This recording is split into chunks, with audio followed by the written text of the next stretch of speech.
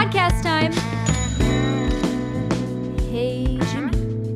Jim, what time is it? I don't know. Podcast time. It's fun time. It's time for fun. Podcast time. This is It All Adds Up, the podcast that saves you all the money on all the things. Okay, welcome to our second deep dive episode. In this episode, we're going to take a closer look at some of the topics that John and I discussed in our episode called Your Trash. So today, I'm joined by my good friend and waste expert, Caroline Ling. So Caroline, you're a graduate student at Stanford. Tell me a little bit more about your studies and research. Thanks, Lizzie. First of all, thank you for inviting me to your podcast, It All Adds Up. I'm very excited to be here to talk trash. I'm a joint degree student at Stanford University, pursuing an MBA and a Master of Science in Environmental Science. My work is focused on addressing the waste that our society produces. My friends call me the trash queen or waste nerd of Stanford, and I love that nickname. I own up to it because it matters to me to find ways to help individual consumers reduce our cost of living and help our society create value by reducing our waste generation. So how did you become interested in studying waste? Well, my obsession with waste really started when I was a kid. Growing up, I always remembered how much my grandma loved collecting all the jugs and jars in our tiny apartment. It was only 500 square feet, but she always kept those juggling jars around. Whenever I asked her, why don't we just throw them away? She would always say, there is no away, and everything has a home. It's really interesting that you bring up this concept of away. When John and I were doing research for our trash episode, I kept thinking about what it means to throw something away. It's kind of like this magical process where I put something in my dumpster, the trash collection service picks it up, and then I never see it again. It seems to go away forever. So my question is, where is away? The answer to that question depends on what type of waste you're talking about. In the US, the most typical trash categories are trash or landfill, recycling, and composting. Let's take a look at trash or landfill first. That's the biggest source of our waste. So in 2018, the amount of municipal solid waste generated in the US was 292.4 million tons. An average American generates about 4.4 pounds of trash every day. That's the equivalent to the weight of your pumpkin that you buy for Halloween carvings. Now, if you add up all those pumpkins over a year for just one person, the volume of those trash is equivalent to fill up the Leaning Tower of Pisa. And roughly, those trash, 50% of those trash is landfill. Food is the biggest component in our landfill. It's about 24%. And plastics is the second category. They accounted for over 18%. So for every landfill, imagine that's a man-made crater with an average size of 600 to 1,000 acres. So that means every landfill is the size of about 600 football fields. Currently in the US, there are more than 2,000 active landfills. So how does this waste generation affect our cost of living? Landfill is actually one of the biggest cost items on the balance sheet for our city and municipality governments. It usually costs about more than $10 billion over 10 years. When the real estate is expensive, such as in states like California and New York, the cost can go up. Once the landfill is full, the local government needs to keep monitoring the site for at least 25 years based on EPA regulations. The closing fee and ongoing operational costs could add up to about $2 million. It is a huge liability for our local governments. Now they're paid for by tax dollars, which then translate into your trash collection bills. So the more you dump in landfill, the more expensive it gets. And because of these economic and environmental reasons, our government is permitting fewer and fewer landfill sites over the years.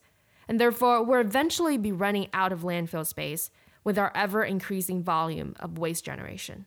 So it sounds like landfills are basically just permanent storage units for trash. How long does our stuff stay in the landfill? So let's take a look at the two most common categories in landfill, food waste and plastics. Well, food waste cannot fully degrade ever in a landfill setting. And things like plastics can take over 10,000 years to even decompose. This leads to a lot of health and environmental issues, which subsequently create financial costs for our society. Granted that since the 1970s, the federal government began requiring landfills to install lining systems to prevent leachate from leaking outside of the landfill. This regulation reduced some environmental damage, but the food and yard waste that we mentioned is decomposing and releasing methane. Landfill gas contributes to smog, worsening health problems like asthma. To make matters worse, landfills are usually permitted in low-income neighborhoods, and therefore these issues disproportionately affect populations with lower socioeconomic status. Again, just like how my grandma has taught me, there is no away. For my trash, away is the landfill site in Gilroy, California, 50 miles from where I live at Stanford. When people think about trash, they think out of sight, out of mind. But all our waste is not really out. It stays here long after we're gone. US has more than 10,000 old landfills. Chances are you live near one within 20 minutes drive, or you're walking on a closed landfill when you're strolling the public parks. How could we reduce the financial and social costs associated with sending trash to landfills? We can actually use market forces here by making it more expensive to landfill. For example, a lot of European countries are constrained by very limited landfill space, so the government either ban landfill or charge a really high price for dumping. As a result, it creates the market incentive for producers, consumers, and waste haulers to divert waste away from landfill. For example, in Sweden, 50% of the trash is recycled, and the rest 50% is burned to generate energy. Secondly, we can divert as much away from landfill as possible by switching to recyclables and compostables. And we'll take a look at these two categories in our trash collection services. Recycling products are repurposed into new products that society values, and composting creates healthy soil that can be sold for agricultural purposes. But waste diversion requires proper source separation, education, better sorting technologies, and lots of regulatory tailwinds. So talk to me a bit more about recycling. I never know which materials I can and can't recycle, and it seems like every place I visit has a different recycling system with different rules. What is making recycling so difficult? Recycling rules differ across locations because each location has different recycling economics. Whether or not recycling is economical depends on if these products can be repurposed into materials that can be resold into our society. So let me contextualize this a little bit better.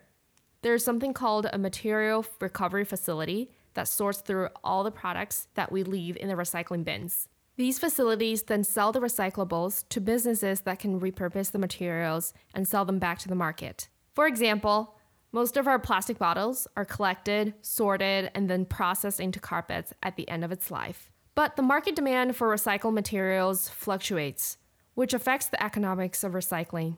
These market demands depend on what town or state you live in, and that's why not all recycling centers accept the same types of items. If the material recovery facilities in your local area can't sell the sorted materials at a reasonable price to recoup the cost of operations, then these recyclables will take the scenic route to landfills. So as an individual consumer, how do I know what I can recycle? While there's no universal truth regarding what is recyclable, a general rule of thumb is that most facilities accept plastics number 1 and 2, but the demand for 3, 4, 5, 6, 7 is quite unstable.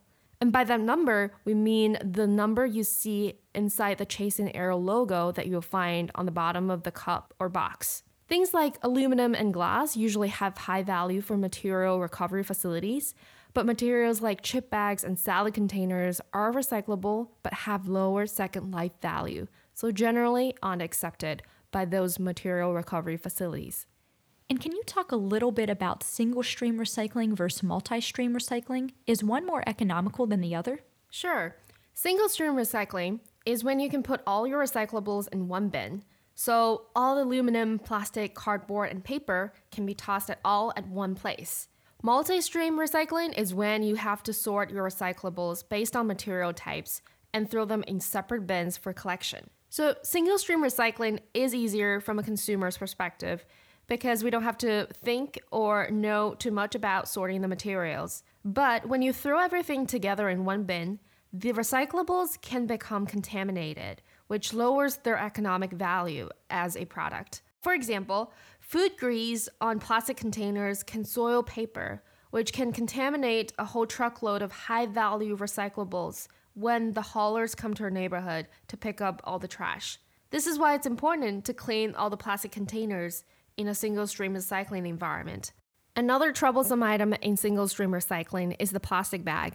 The plastic bags are infamous for a different reason. They get entangled in the sorting machines in your local recovery facilities, and they slow down the operations. As a result of these contamination issues, sadly, right now, only 2% of all plastics are recycled into products with the same function. 8% is downcycled, and the rest is just landfilled, burned, or leaked to the environment in the forms of microplastics. On the other hand, a town in Japan has a multi-stream recycling system that has 17 different bins. It can be more expensive to maintain the separate waste streams, but those increase the material recovery rate at the end of its product life. So it is a trade-off that waste management companies and our local governments need to think about. So you mentioned how paper can become contaminated if it's exposed to dirty plastic containers. Can you compost soiled paper? Yes, it is better to compost soiled paper than recycle it. In most cases, paper is an item that can be recycled or composted. But in general, composting is a very important lever to divert organic waste from landfill. And organic waste means food scraps, yard trimmings, and soiled paper. In fact, 30 to 40% of our landfill is organic waste. States are starting to implement measures that allow for centralized industrial composting facilities that would take some load off of the landfills. But I could also compost at home, right? Yes, absolutely. Home composting is a great way to reduce your landfill waste if you don't have access to curbside organic waste collection programs. In fact, more than 90% of U.S. households currently don't have access to commercial or industrial composting. If you don't have an industrial composting center nearby, you can compost in your backyard or buy a warm composting kit. Composting is simple, as long as you maintain a healthy ratio of what we'll call greens and browns. What's the difference between greens and browns? So greens are nitrogen-heavy products, like vegetable and food scraps. Browns are carbon-heavy products, like twigs, paper, and dry leaves. The most common recommendation I've seen for a brown to green ratio is somewhere between 2:1 and 4:1.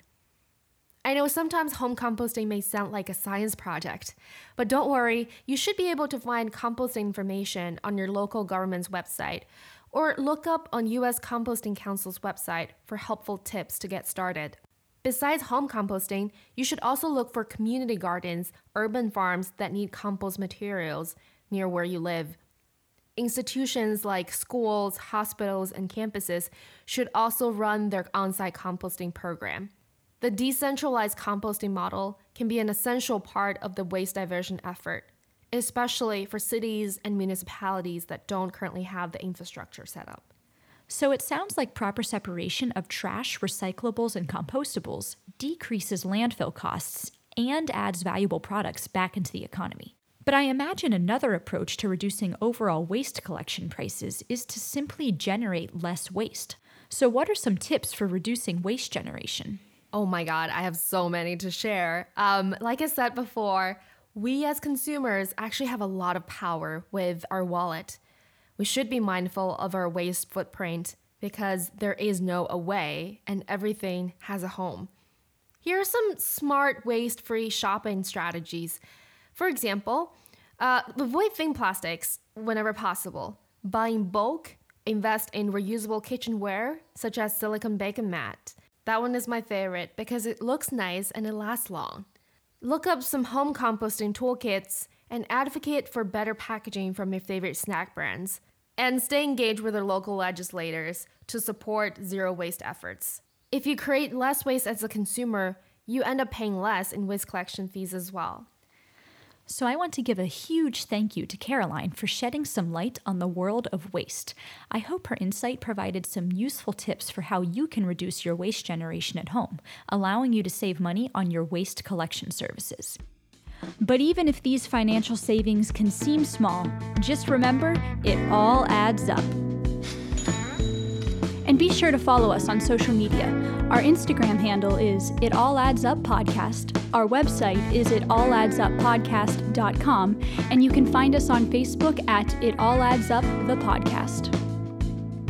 And a huge shout out to John for handling all of the audio work for this podcast.